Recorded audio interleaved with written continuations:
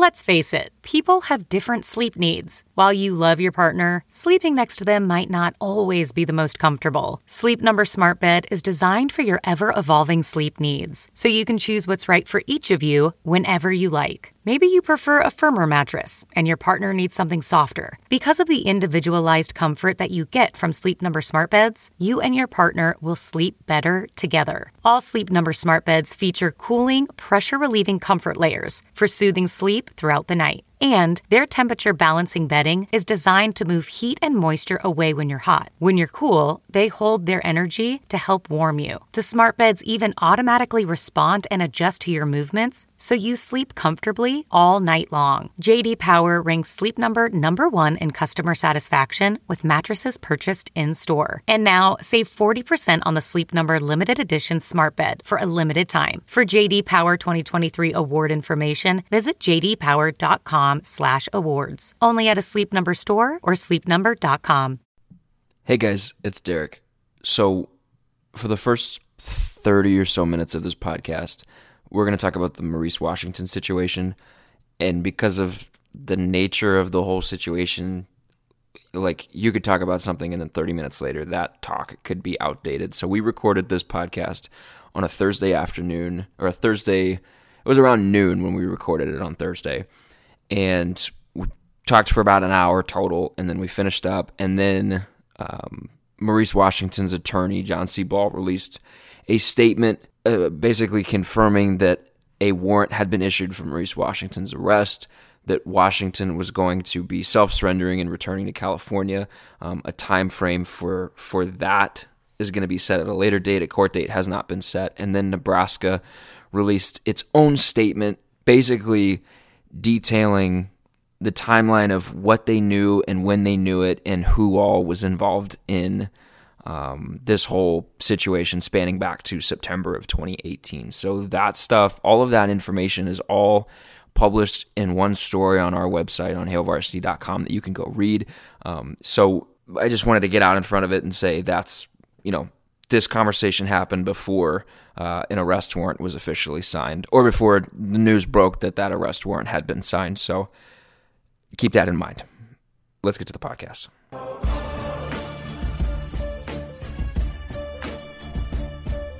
Welcome to the Varsity Club podcast. You suck. Aaron Sorensen is with us. And for the only time in like the last 2 months that I've recorded this podcast, the light in our podcasting room is on. So everybody else is fine with the light being off, but you need to have the light on because you're special.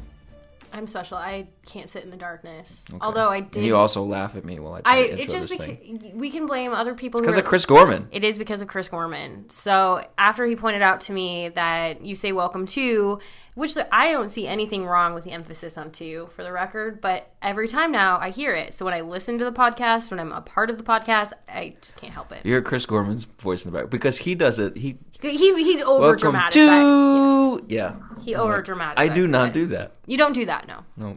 One of these days, I'm just gonna be like, "What's up, losers? What up, losers? This is the podcast."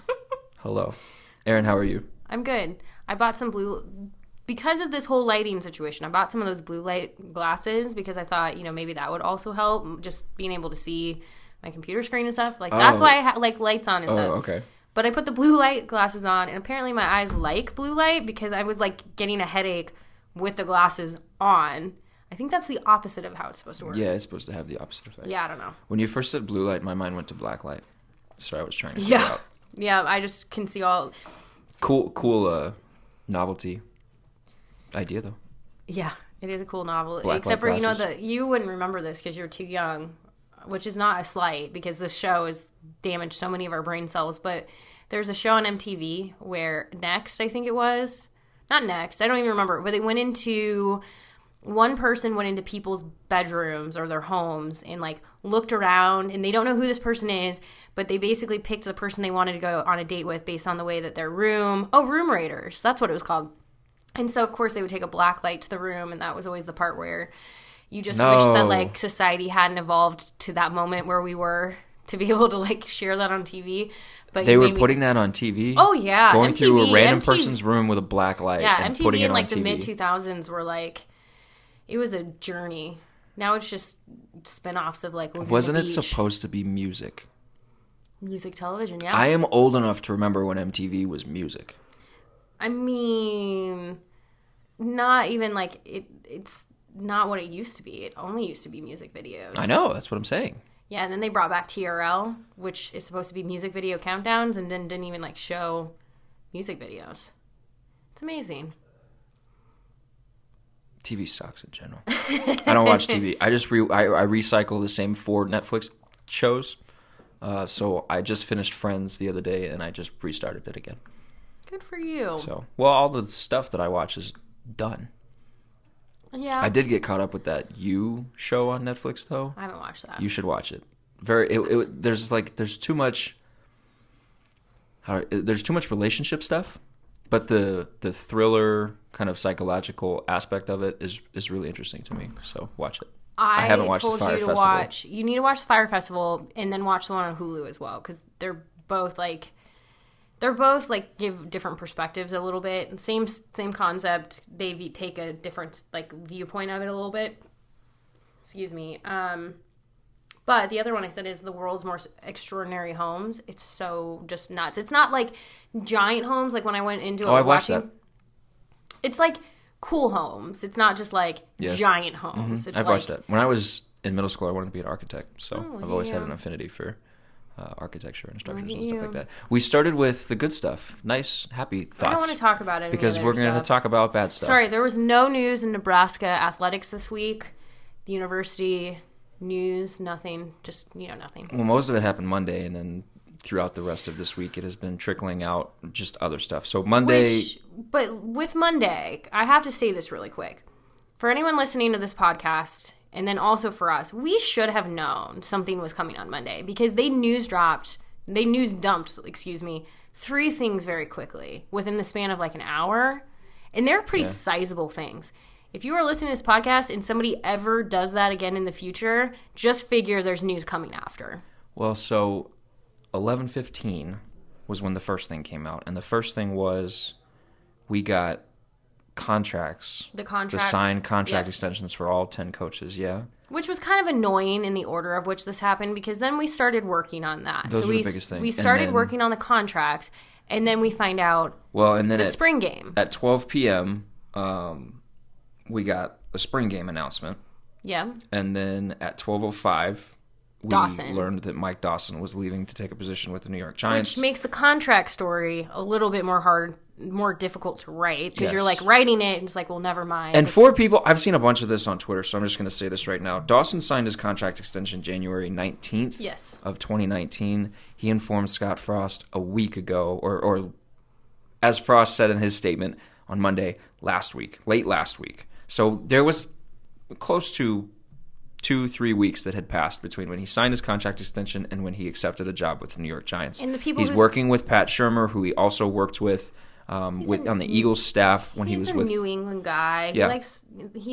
There's that. And he also did not get a pay raise with his contract extension, so he did not... I've seen a bunch of people, he took money and ran. No, he didn't. He didn't do that. He just... This is what's going to happen when the staff is successful. They're going to get better jobs. So no harm, no foul. Everybody loves Dawson here still, and he's going to coach outside linebackers for the New York Giants. So that happened at 12:05. But really quick with the Dawson thing, and I know we don't need to go too much into this. For those people who I saw that were like, he shouldn't have signed the job or signed the contract extension if he knew he was interviewing elsewhere. Would you just think of it yourself in any other job situation? If you were interviewing for a job elsewhere, would you be... Some people might be forthcoming with their current boss and their current employer, but more than likely most of them wouldn't be. So why would you not? What if you didn't get the job? Or what if you find out the job's not a right fit, so you just screwed yourself over by not signing your contract extension? Yeah, job security for the win. Yeah, you're going to do it. It's fine. Okay, I missed the timeline up. Sorry. How dare you? 11:15 Monday morning was the announcement that Nebraska was adding the transfer walk-on punter from Michigan State. Oh, that's right. There was that. I felt he was the person I felt bad for in the whole thing because his news just got completely just... So congratulations, random kicker. I can't pronounce your name because I don't remember it. Yeah. 12 p.m. Nebraska released contract extensions for all 10 assistants plus Zach Duvall. They all signed through December 31st, 2020. For the record, Dave Ellis is in a different pool of money so the people who keep asking why he's not included in that, it's not because he's not important. he's in a different pool of money. I just don't want to keep him around. 12:05 spring game time announced. That's going to be at 1 p.m. on April 13th on BTN. Second straight season that a scrimmage is on BTN, so that's cool. And then 12:15, Dawson is leaving for the job. And then about 35 minutes later, the new NBC Bay Area story that Maurice Washington is facing criminal charges for revenge distribution porn of child pornography. and the revenge porn. So the revenge porn is a misdemeanor in California, and the distribution of child pornography is a felony. Right. So I'm just going to pull up our story that we had on our site. So from the report, and this is one important distinction that I want to make before we start talking about this. So Maurice Washington is not being accused. He's not being charged. There are no allegations that he was in any way involved in the sexual assault that took place with this girl in 2016. Or the recording of the video. That is not what is being alleged. What is being alleged is that he had the video after the entire school was told to delete it, because there's a search warrant that says that the school found out about it. The school informed all the students that if they had the video on their phones, they needed to delete it. Washington still had it on his phone his senior year of high school and sent it to the girl. And so that is what has caused all of this. He was not involved, and he's not being charged with sexual assault in any way.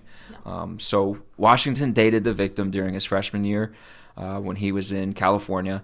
He's being charged under the revenge porn law because he's accused of sending that video to, quote-unquote, inflict emotional damage on the victim. And because that victim was 15 years old at the time the video was recorded, and he was 18 when he sent the video, he's also being charged with distribution of child pornography. So those are, regardless of how you feel about the severity of what he did, those are cut and dry facts that, they're very easy to prove. And that's the situation that we're in. So the thing that has made this all muddied is, according to the report, Nebraska was made aware of the allegations against Washington, quote-unquote, sometime last fall, while Washington was playing through his freshman season. So he played 11 of the 12 games. The only game he missed was Purdue, and that was with an injury. Washington's attorney now, John C. Ball, is not his attorney that he had in September when all of this came out, and that guy was John Brunning. Did I get the first name right? John Bruning. Bruning, yeah. So he's a former Nebraska Attorney General, represented Washington from mid-September to February 8th. So what has come out after the fact through reporting from, let me get her name right, Aaliyah Conley from the Omaha World Herald. Aaliyah does good work. Yeah. For the record. She's done really good. Which I can't even imagine being, crime reporters are great people at what they do, for the record. Documents filed in California court claimed that Washington rebuffed requests to talk. Prosecutors and the lead investigators in California have not been able to talk to Washington yet. I think his attorney said recently that Washington is going to go back to California at some point to talk to them. He's going to have to go back there anyway at some point. But I think that's what they're working out the logistics of that now. Brunning was the former attorney general, and he said that he did not share details of the allegations with the University of Nebraska because of attorney-client privilege. But when the Santa Clara County Sheriff's Department came to him, they came to him under the assumption, I believe, that he was representing the University of Nebraska athletic department. So there's I think the central thing for this, and okay, that's not us cheering. If you heard that, we're not cheering. People in the conference room next door are cheering. So I think, and we can get into some of the other details because I 100% left some stuff out that we can talk about in a little bit. But I think, to me, the central issue in all of this, or the central question that needs to be answered, is Brunning became his attorney in September. Why? When in September? Yeah, that's a better way to phrase it. How? How did he become his How did attorney? he become Mo's attorney? How did they get put in touch? And was that situation created for Nebraska to have plausible deniability? In the sense that if Brunning is serving as the middle guy, and then he can then claim attorney-client privilege and not disclose details of the investigation or what's happening to the athletic department, then the statements that both Bill Moose on Sports Nightly has made and that the university has released, that we weren't aware of the severity of this stuff, we weren't really aware, they came to us, but we didn't have any details and we didn't follow up. That stuff can all be true, and it can also be true that the Santa Clara County Sheriff's Department reached out and thought that they were talking to the athletic department when in reality they were talking with Bruning or Brunning? How do you pronounce his last name? I thought it was Bruning, but I could be wrong. Well, we'll say Bruning for the sake I of don't this. know. Somebody can correct me if I'm wrong. I honestly... His attorney. His attorney. So I think his attorney becomes the central figure in all this because he's not his attorney anymore. So what are your thoughts on this? I guess we'll just use that as a jumping off point. There are so many layers to this story, so many things that I could break down where I have a lot of different first and foremost, aside from all of the Nebraska piece of it, it breaks my heart that the young woman in question, and now we're going to actually go back 3 years. It breaks my heart that in that moment when this terrible thing happened to her, she did not feel capable of pressing charges. And again, that has nothing to do with Maurice Washington. The reason it's important for me to say this, though, is she has come out in that Bay Area article and said how, she felt like she'd be shamed at that time and that she wasn't ready to essentially, face what had happened to her. And it's, for me, aside from all else, it breaks my heart that she felt like she could not press charges because of the things that she was afraid of what people would think. And that is at the core of it for me, a piece that's completely independent of everything else, where it's we need to do better about supporting young women, and for the people who are but men, and men as well, when it happens, all people who are put into bad situations, to feel they are able to get the help, to get the support that they need without feeling they're going to be shamed. That is one whole layer of that. That has nothing to do with any of the other stuff, but it's just something I think about. Now, when we get into the case of what has recently happened, we obviously know a little bit about Maurice Washington's story, his upbringing, his family, and some of that does play a role into this. When you think of a lot of young men and women who've grown up in rough situations, who maybe don't have strong family support systems, or even not even a family, just not having a strong support system in general, they tend to get themselves into trouble. Maybe they don't have the best coping mechanisms for the things that are happening around them. It's easy to see in a teenage brain that's already teenagers are already insane. Actually, for anyone who's familiar with Boys Town in Omaha, they call the teenage years temporary insanity, which feels about right. So, on top of the fact that you have a teenager who's already, you've got all kinds of things going through a teenager's brain, and then you have him incapable of maybe coping correctly with rejection, with whatever else is going on, you can see where these things can happen. So, that does not excuse Maurice Washington and his decisions. It's just easy to see how these things can happen. But that doesn't mean he shouldn't be held accountable for his decisions and for the dumb things that he has done. Where I start to get a little bit more frustrated in all of this, outside of just what happened, is the fact that Nebraska allegedly knew something in September around there. And obviously we may not know the extent of what they knew, because to a certain degree, Bruning can use the whole client lawyer attorney-client privilege. Yeah, so that way we may never know exactly how much the university knew, because they can play that card, and it's a fair card to play because there are laws in place to protect clients when they're working with someone. Mm-hmm. But if Nebraska knew more, which there are fair questions out there, how did Bruning get to Washington? How did he afford him? A lot of things like that. You start to get a little bit frustrated with Nebraska, because they recognized when they recruited Maurice Washington that he was a kid who needed support. He was a kid who needed a stable, healthy environment. Well, he was a kid who had been expelled from his last high And they had to school. work on him getting a higher ACT score, so they really, really preached that they wanted to bring him here. They invested a lot in him. But they invested it outside of just football. How many times did we hear it's not about the football player? It's not about the football player. But I'm just saying, how many times did we hear that? We heard it a lot, but was that true? That's my thing where it starts to get frustrating for me, where it's like, if you are going to say that you're bringing this athlete to your university because you want to be providing them that stability, that everything that they need to be successful, and you're going to invest that time in them, when they screw up and when something really bad happens, you cannot brush it under the rug. You have to hold them accountable, because that is truly caring about someone, is holding them accountable. You can absolutely still be a support system, and you can definitely help them out to the best of your ability and what you're allowed to do. But where you start to like help them get out of something without having to face it, that's where it starts to get a little problematic for me. Now, we, again, don't know the extent, so a lot of that is just assumption based on my part, and I can't say any of it's true or not true. We don't know the full extent. I'm just saying I would hope that if Nebraska knew, that their first reaction would not have been, let's try to sweep this under the rug or make it go away. Because he still needs to be held accountable.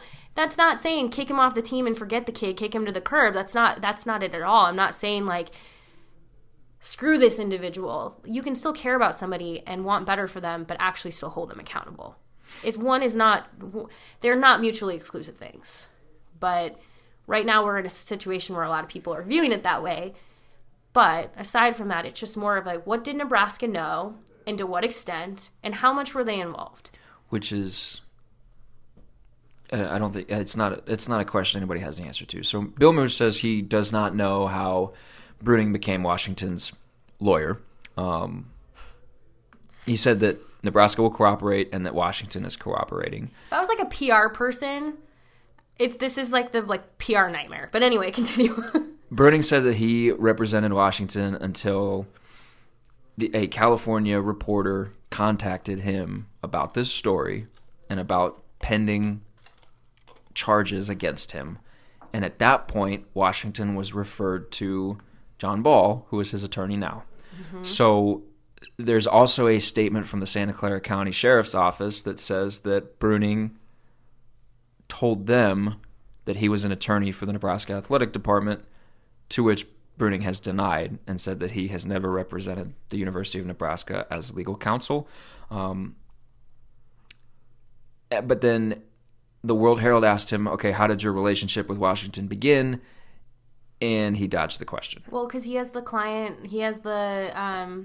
The response that he gave to the World Herald, out of respect for the process and Mr. Washington's right to a fair trial, I won't have anything else to say on the matter. So... I mean, does he have to admit to where? I mean, because that's part of the client, like that's part of the privilege of like he can. I don't know if that falls under attorney-client privilege. I don't know if how your relationship. I don't know if how you were put in touch. I don't know if that falls under, because it's not something that Washington disclosed to him. It's something that somebody would have come to him and said, "We would like you to represent this person." Right. I don't imagine Maurice Washington.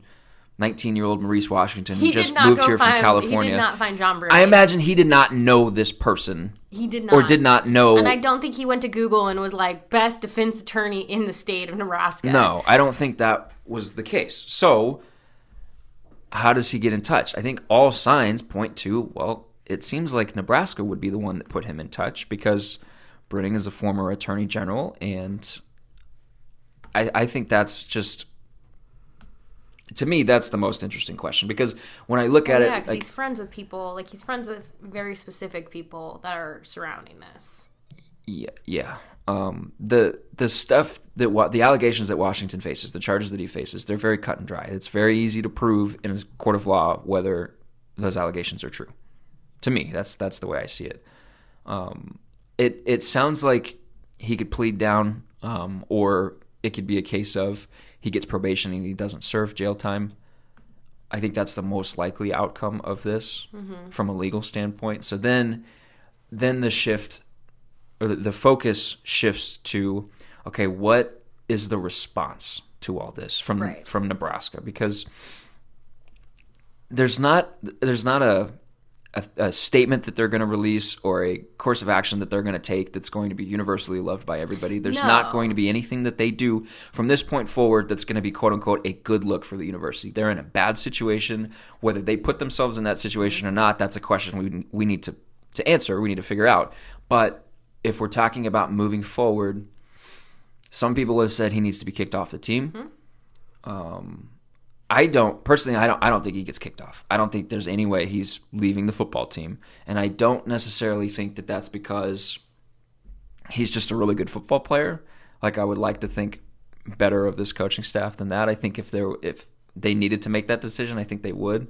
I think it has more. This reminds me so much of the thing that we went through at Oklahoma with D.D. Westbrook in 2014. So we had a domestic assault charge. Or it wasn't a charge. It was a dispute. It was an incident with a girlfriend, but he was never actually charged. And this was before he got to Oklahoma. And so that stuff didn't pop up in background checks that they made on him when they were recruiting him.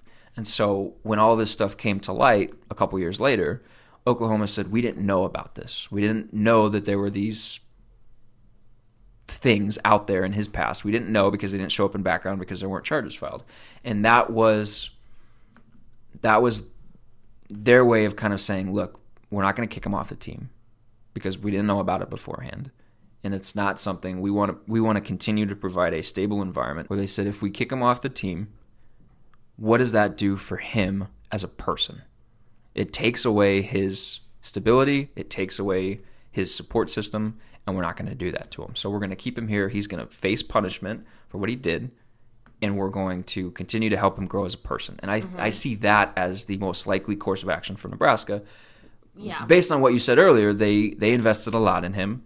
They knew there was baggage with him when he came, and they committed to him anyway, and they remained committed to him after the expulsion at the high school, that situation. So I think a multiple game suspension for him, an acknowledgement that he did something wrong, but continual support of Washington. I think that's going to be what we hear. And whether people like that or not, I think that's just what's going to happen. He's not getting kicked off the team. Here's the thing that I wish, if like in a perfect world, is if Nebraska did in fact know, and again, what we end up, like whatever we end up learning in this situation, if we ever find out exactly what they knew, in a perfect world, it would have been nice if this could have been acknowledged when they learned about it, if that was in the fall, because I think that would have definitely limited the amount of backlash that they will get either way on the decision. Now, I agree with you.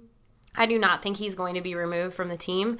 I do believe that there's a suspension coming, but see, I would add another layer to all of this, and I hope that they take this. I actually said something similar when Keith Williams was charged for his third DUI. I said I thought it would be really beneficial if they found an opportunity for him to become a teacher to others. So finding opportunities for him to speak in the athletic department, to the many young people that he came into contact with on a daily basis, but also finding ways within the community to give back.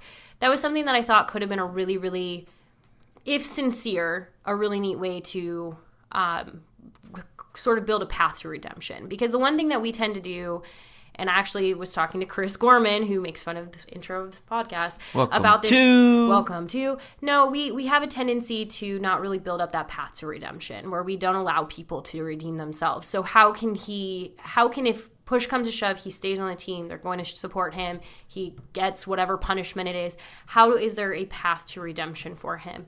Now, it has to be sincere. It can't just be like, we're going to force the kid to do it. But, teammates is a big part of what Nebraska stands for. Get him hooked up in teammates where he can be a mentor to young people and teach them through his errors what not to do. This is going to continue to be something where young people are going to face the challenges of potentially sending videos that they should not send to people, photos they should not send to people, just the reaction that they might have through social media and text messages with one another. I'm sounding like I'm an old person in the way that I'm like, oh, the young people with their videos and their phones.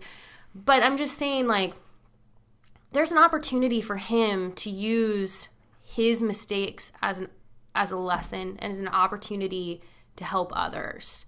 I'm not talking about this tomorrow, but there are opportunities for him to do something that could be really powerful within the community. Later down the line. But I think there has to be an opportunity for him to build that path to redemption.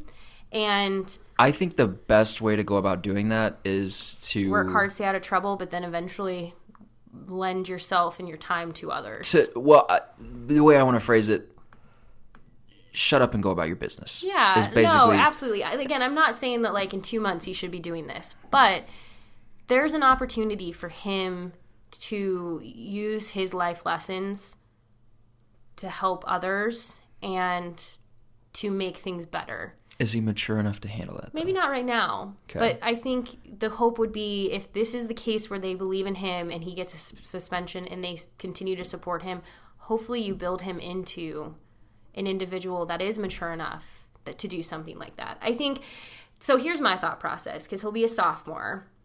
His hair is just in my face. Nobody can see it but me. I just want to say, because it sounds like I hate your idea, and I don't. I like that's cool. I don't want it to be forced. No, I don't want it to can't be forced. I don't want it to be media blasted. Look at what we're doing with Maurice Washington. I want it to be behind the scenes. I don't think you ever tell anyone he's doing it. Okay, good. And I want it to be, if that's that's the course of action they take, I don't want it to be until Maurice actually like is ready. And he could be mature enough to handle it now, but he needs to be ready to do that. Think of all the young players that are now. You know, I look at the Team Jack Gala, for instance, and the players that are involved in it. A lot of them weren't involved when they were in college, but as they graduated or as they got older, you know, they got into their senior year or their first couple of years after they graduated, they got more involved with it. And it came from a place of true sincerity where they really wanted to be involved with it. Not saying that they don't want to be when they're in school. It's just for these individuals, once they graduated or once they got a little bit older, they understood the magnitude of what Team Jack was doing, and they wanted to give more of their time. But they weren't giving more of their time so that people would pat them on the back. They were just doing it because they're doing it because it's something that means a great deal to them. That's why so many of them now travel back for the gala every February, because they know this is something that means a lot to me. That's what you would hope with him, is if you get him hooked up with something like that where he can be a you know, big brother or role model to others when he's ready for it and mature. You don't go spread that news to like media outlets. You don't go tell a bunch of people because that looks insincere. You just set him up with the tools and let him run with it and see if it's something that is something he wants to do. And, you know, maybe it's 4, 5, 6 years down the road. But like, I think that's the one area where I always hope these young men and young women can end up being role models and examples for the good and the bad for those that are coming after them. But yeah, no, you can't force it and you can't make somebody do it. And I'm saying in a perfect world how I would see it happening. But I hope that at some point there's a path to redemption for him, if there is. And that path to redemption is not a public path to redemption. Yeah, well, there should be. I mean, this is not... He didn't sexually assault anyone. What he did was terrible, horrible, awful. Shouldn't do it. But it's not... What he did was a stupid, boneheaded, dumb move, and we all like can at least acknowledge like it's not something that regardless should of end his what life. you think, he was an idiot, and we can all. I'm sure he probably feels like an idiot right now too. I mean, I hope so. You hope so, yeah. But like, let's talk. You just hope that like ultimately this ends in a way that like I always say, hopefully, when the storm clears for the individuals involved, there can be some peace and there can be some ways to actually make the world a better place from it. But you can't force that, and we can't have those answers today. Right. Thanks for yawning at that. Sorry. Let's talk. It's rude. Let's talk about Dawson. I don't want Let's switch gears and talk about Dawson. So, I talked to... I like how you just ignored me saying I don't want to. Too bad. We got 3 things we're supposed to talk about on this podcast. We've talked about 1. We'll keep the Dawson thing short. Okay. So I talked to Mick Stoltenberg Monday night when that happened, and one of the things that stood out to me most was he was talking about, you know, he had friends that have been with the same defensive line coach for 4 or 5 years and that know the defense like the back of their hand and know what they're supposed to do and can operate instinctually when they're on the field. Nebraska has not had that luxury. This is about to be their 4th defensive line coach in the last 5 seasons. So great. Not it's the new good. So what's the position that like Travis Fisher was the one defensive backs coach. Yeah, defensive backs coaches. I was trying to think of like Yeah, there's been a lot of... There has been a lot of that, and that's an issue. And so the thing that made Dawson so beloved by this group was not only the fact that... His Philly cheesesteak recipe. Well, that too. He also gave them Fat Jack's barbecue before the season started when they had a meeting at his house. Mm-hmm. It wasn't just that he made everyone feel like family. Part of the appeal of Dawson as a defensive line coach was that he knew this system. He knew it like the back of his hand, so to speak, and he was able to teach some of the minutia of playing the position, and he was also able to teach like how to do this. And I think the thing that is going to be most important for replacing him is finding somebody that knows this 3-4 attacking style that Shenander plays. I don't think he necessarily has to have come from this coaching tree, but I think he has to be able to come in and know what's being asked of the players, because it's... Well, yeah, because, I mean... If you're trying to learn as the teacher along with the players are not going to learn. I mean... And that sets them back. Your example is Bob Diaco's defense. In a roundabout way, yes, 100%. Because if you see, like, when people make comments about how different the defensive line played, and there were still hiccups, and there were still things that needed to be overcome, but for the most part, the defense in 2018 was much stronger than the defense in 2017, and the defensive line especially made a lot of improvement. And a big one, speaking of Mick, when I would talk to him during the season, was just their ability to attack. They were given more of they were allowed to go after the ball, but they were also allowed to be a little bit more aggressive, and a big part of that is they were taught correctly how to play it, whereas they walked into the 3-4 with Diaco's defense always coming out with more questions than they had when they went into it. It was always just like, what are you asking us to do? Mm-hmm. So yeah, to your point, you don't necessarily have to have someone within this like family tree of the coaching of this coaching staff, but they better know it, because that was an advantage of what Dawson did, to your point, with this 3-4, is he took something that was overly complicated in 2017, and when Shenander's defense came in, I mean, it was like a light bulb like flipped on for so many of them, where it was like, oh, wait, this is what it can be like. You do not want to go back to a place where it's overcomplicating and those guys are constantly questioning everything they do so that they can't play. Because that's what they did in 2017. You don't need to revert to that. I think more so than anything else, the importance of this hire is in that it needs to be somebody that's going to be here for a while. They can't keep cycling through position coaches year after year after year. They need to find somebody that's going to be here for 4 or 5 seasons. They need stability, and they need continuity within. And when I say they, I mean the players. They need continuity within the coaching staff and within the people that are teaching them concepts and teaching them schemes. And the freshmen need that just as much as the juniors, the fourth-year juniors need that. Somebody like Tyron Ferguson, who's had so many position coaches, like what would he look like if he had the same position coach for 4 years?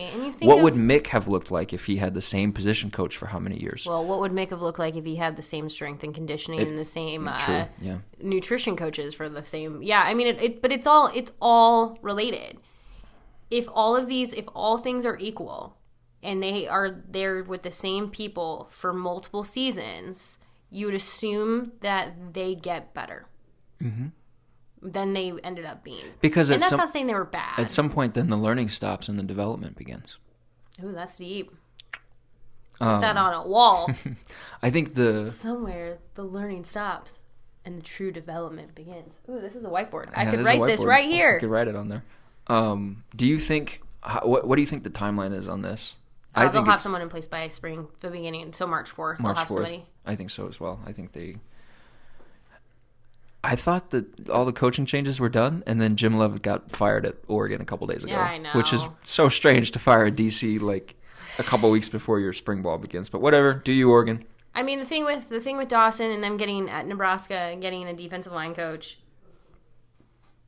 Obviously, unfortunately, gosh, I hate like every word right now just feels not great. I don't mean unfortunately because of other news happening, but to a certain degree, the announcement of a new defensive line coach is going to probably be a little bit of a muted celebration, if you will, because people are probably going to still be talking about everything with Maurice Washington at that point. So not like in any way saying like it's. There's just no good way to say anything. They should do what they did at the basketball game Wednesday night and have him jump out of a cake at center court during halftime. That feels like that would be the perfect way to do that. That'd be a good way to introduce him to the fan base. Having watched that all happening on Twitter, what happened during that halftime? Because that just seemed like a circus. So here's what happened. Was that Hank Bound singing Happy Birthday? No, it was Ronnie Green. That's what I meant, Ronnie Green. The big screen went black.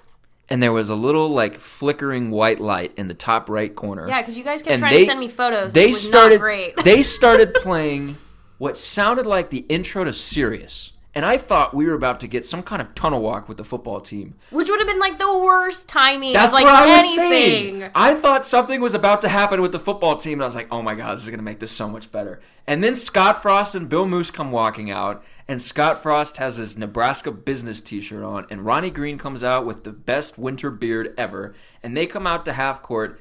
And they brought Scott Frost on a half court at PBA to sing Happy Birthday to UNL. Scott didn't sing it, did he? Yeah, he did. With a microphone? He didn't have a microphone, but he was behind Ronnie singing it.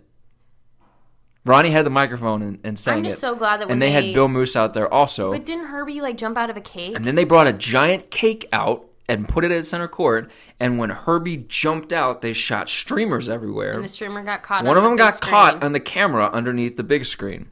And so after they left, they had to bring a giant ladder out.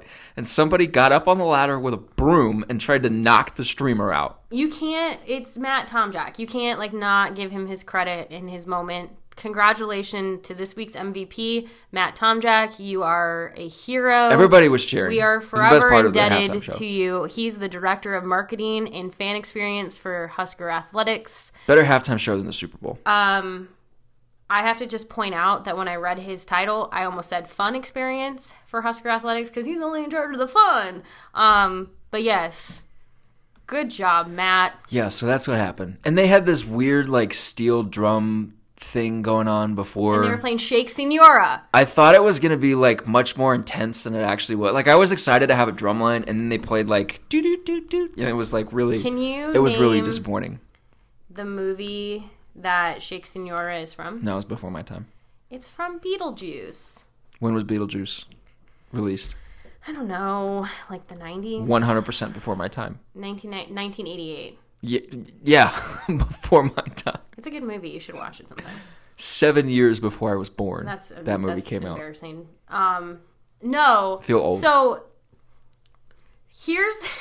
this is why everything just like, and people who are listening are probably like, ooh, this is like, don't be dramatic, whatever, bite me. This whole thing just feels a little bit weird because I just want to point something out.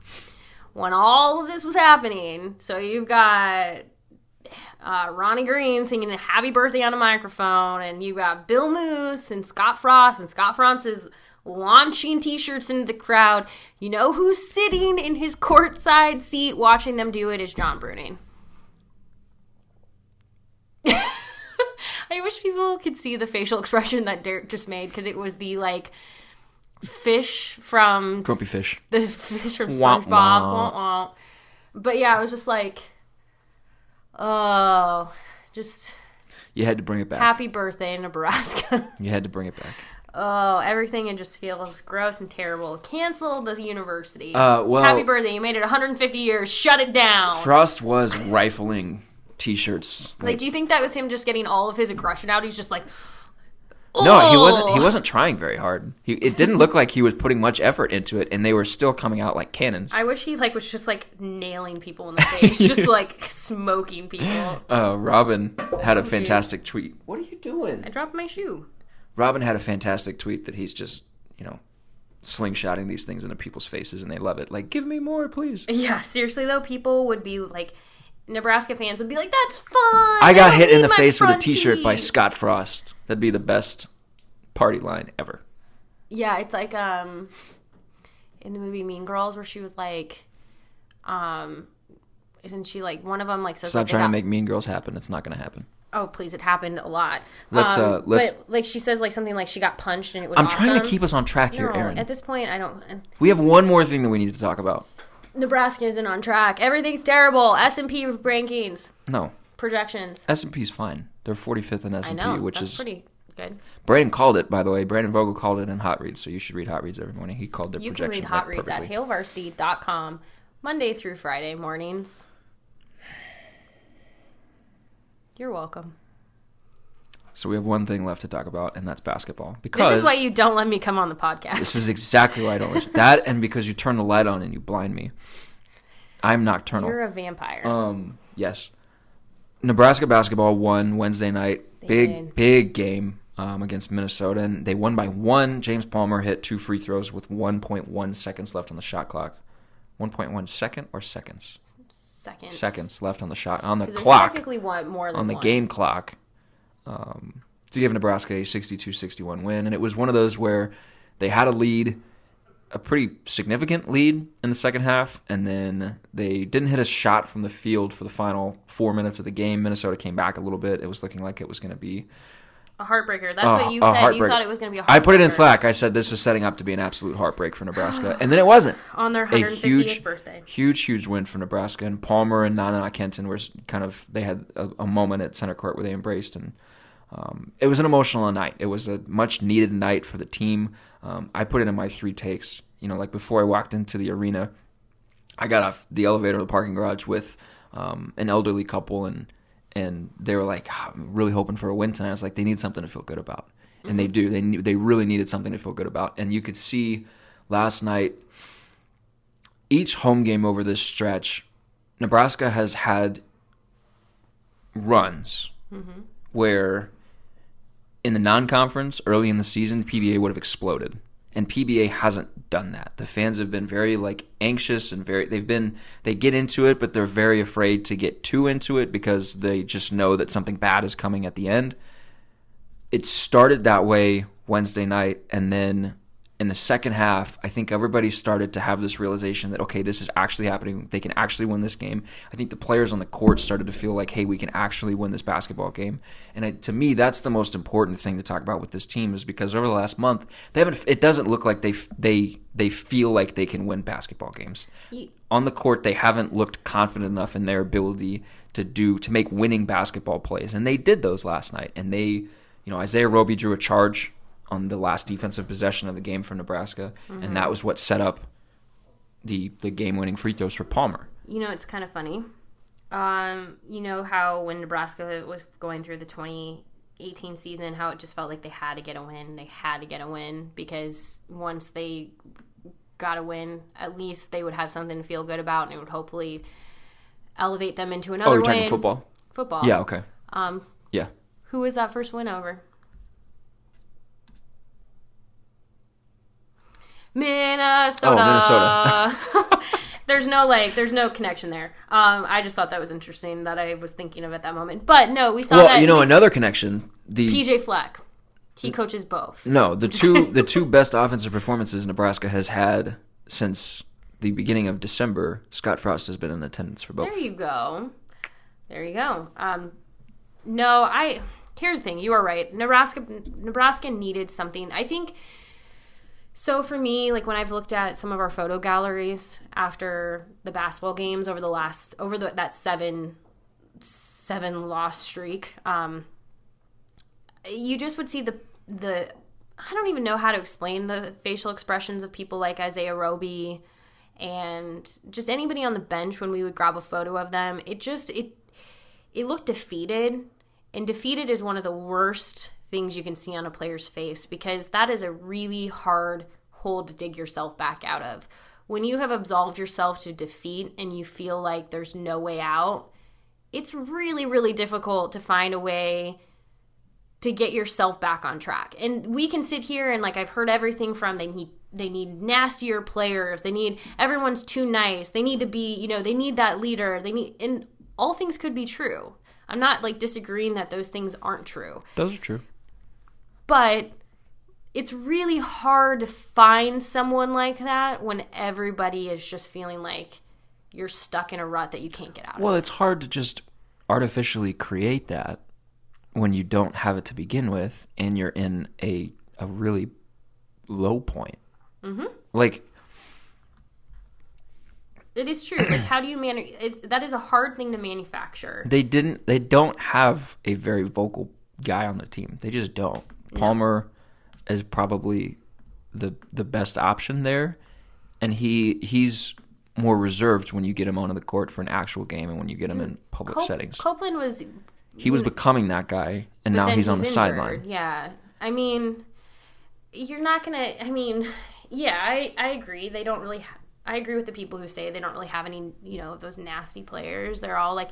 Kind of goes back to, like, at the beginning of the season when I talked to Brady Hyman, and he said, the coaches were trying to get him to learn how to trash talk a little bit. I think the coaches also get that.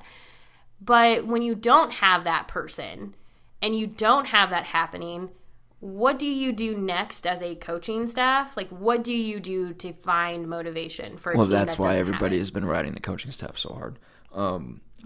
For me, I was very happy to see them have a feel-good moment like that. Yes. And I was very, very happy for Glenn Watson to finally play well. And Glenn was making plays last night. He had a great game.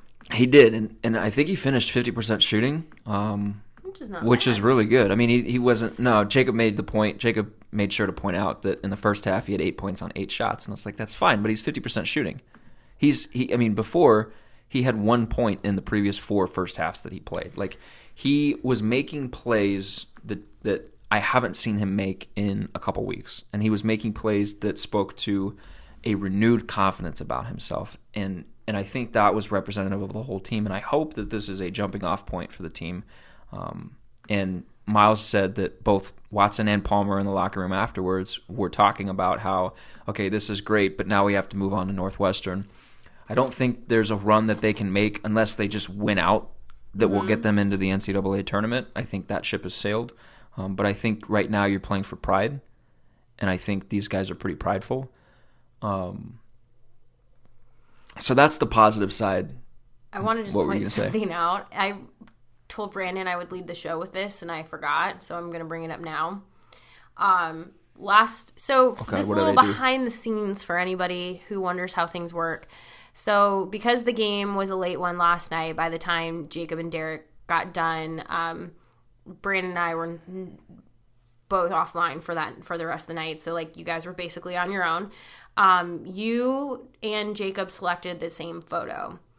Jacob was supposed to use the photo of the free throw line because he was directed to.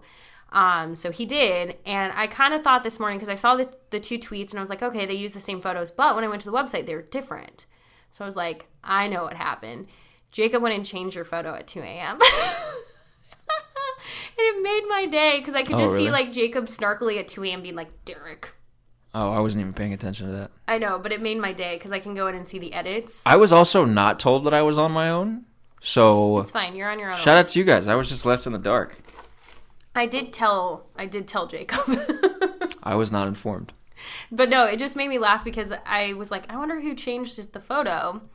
And sure enough, at 2 a.m., good old Jacob Padilla up in the middle of the night. I didn't realize. I was still awake at that point too. So yeah, you guys could have just been like party. You could have slacked me and yelled at me. So the positive side, Nebraska got a win. People can feel a little bit better. The team feels a little bit better. Yay. Mm-hmm. Yay. Negative side. Oh no. I don't think this changes things with Tim's job security at all. Do you? No. I mean, no. That was very emphatic. I don't think one win changes things. Now I think the reason that I hesitated a little bit was just because I think that maybe the discussion changes if, like, say they happen to win every single game. Yeah, like, let's say they win out. Tim has a very good argument He has an argument that, like, yeah, we were going into a losing streak, but 2.5 games into it, one of our star players got injured, and we had to find a way to get around that, and so it took a few games, blah, blah, blah, blah. Like, you can make an argument if he happens to win out. But I don't see Nebraska winning out, so.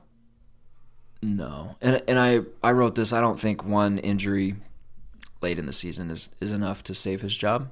I just don't. They were playing poorly, and the things were turning down before Copeland got injured. And they probably don't lose 7 in a row with Copeland in the lineup. But I mean, is 2-5 over that stretch much better than 0-7? I mean, optically it looks better, but it still takes you out of the NCAA tournament. So I think,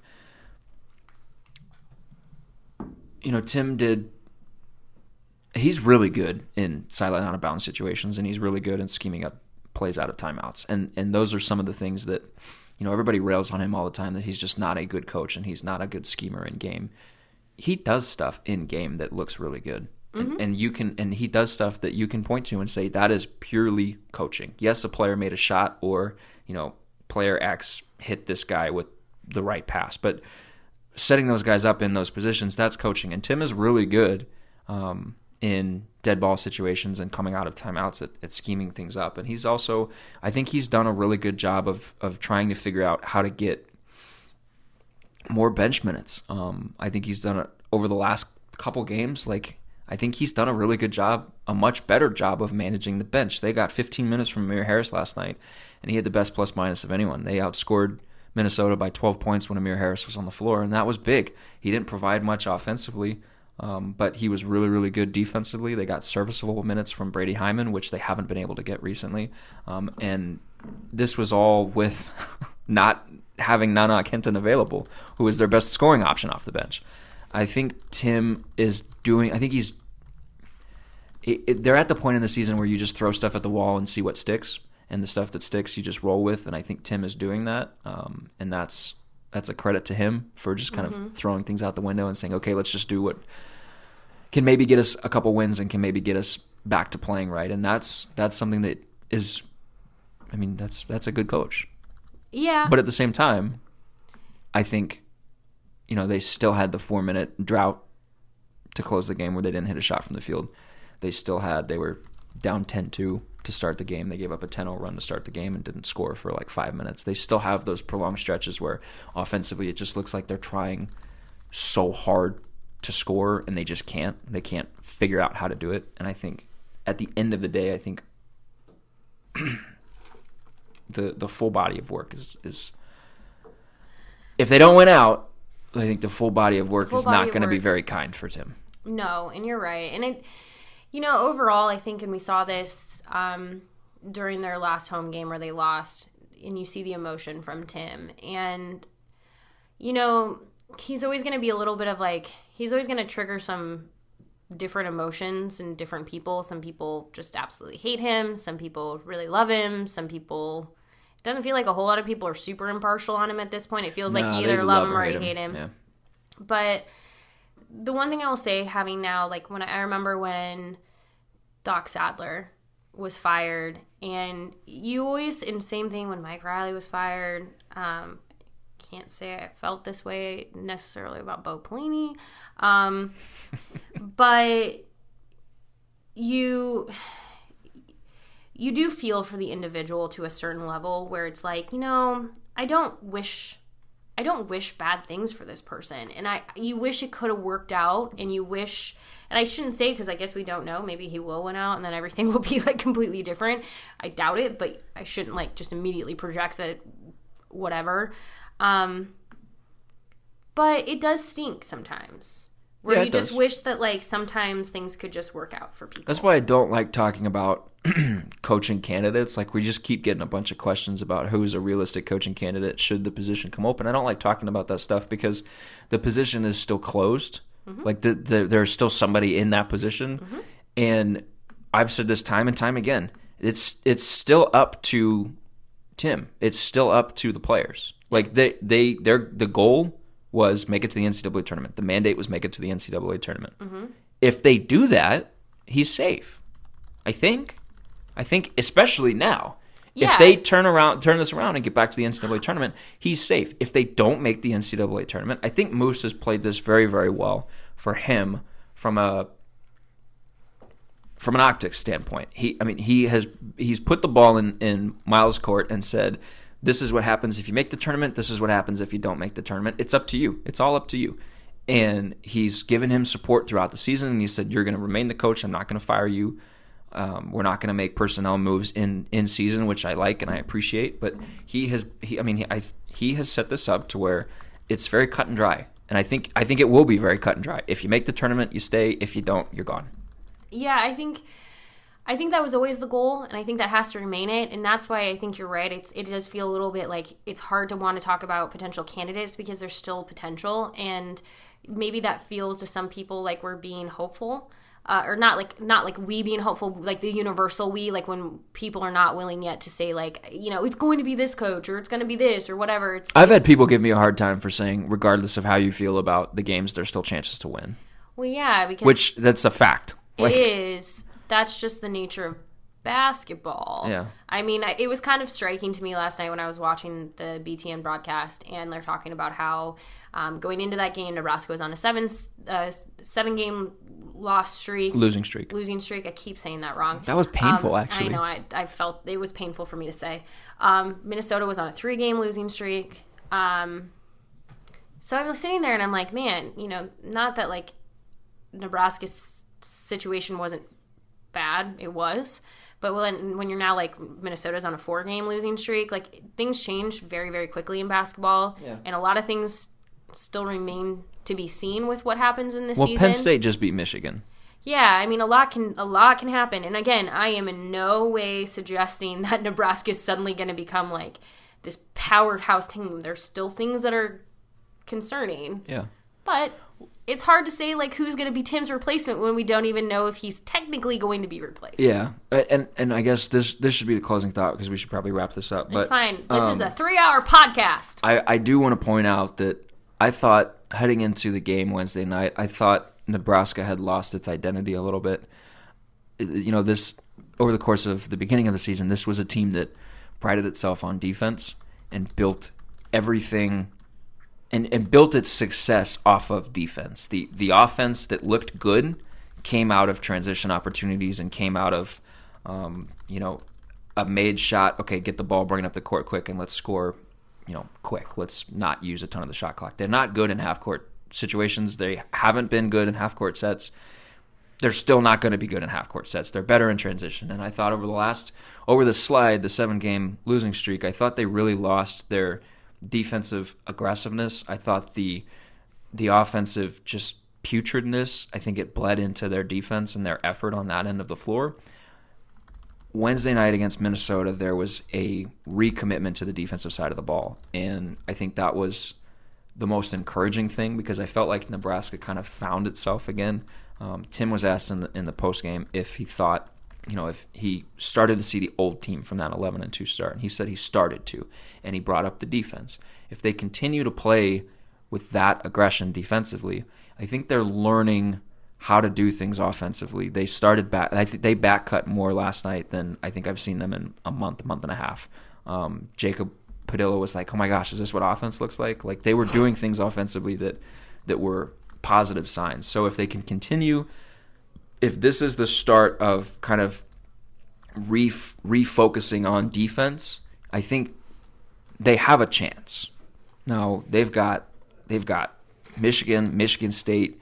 Do they have another game against Purdue? Let me look at that. They've got Iowa left on the schedule. You said that. I was literally just looking at the schedule. Earlier. They have big games against tough teams left on their schedule, and at 62 points is not going to be enough to beat. So they've got Northwestern at Penn State, Purdue at home, at Michigan State, and then Iowa to end the regular season. God, if they go 4-0 over the last 4 games, that might be enough. I don't know. Well, 62 points is not going to be enough to win any of those last 4 games unless there is just standout defensive play. Nebraska took a step in the right direction towards that. Yeah, the defense, with Wednesday night's win. Defense is probably, yeah, I would say so. So I guess we are kind of in wait-and-see mode. It's not – the ship is maybe dumping some of the water out that it, I guess, took on. So let's put it this way. There's a hole in the boat that's letting on water. The hole has not been patched, but someone found a cork that's temporarily putting it and, like, keeping it afloat. Yep.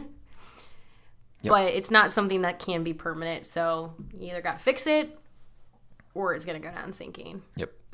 But yeah. We'll wrap it up on that note. Aaron, thanks for joining the show. Thanks for letting me join, even though I derail it every single time. Come on for the first time in 2019, and we have the longest podcast we've had so far. So, seems about right. I would ask people if they hate it, but they're probably not. I'm just kidding. If you're listening, tweet us and tell us how much you loved it. It's because we started for like the first 10 minutes talking about Netflix shows and lighting. And your blue light glasses that I thought were black light glasses. And then MTV. Room Raiders. Man, we derailed. You got this off the rails so quickly. It's fine. Okay. We'll be back next week with another podcast. We'll have plenty of stuff on HillVarsity.com to read throughout the week and throughout the weekend, so just do that. Baseball is back. Oh, yeah. Baseball's back. Cool. Also, this is the last thing I'll leave you with, but since baseball is back, Kyle Cardell, he'll have recaps all weekend. Kyle! I don't know where he went. He's probably, scouting the baseball team. Shout out, Kyle. Cool. Thanks for listening, guys. We'll be back next week.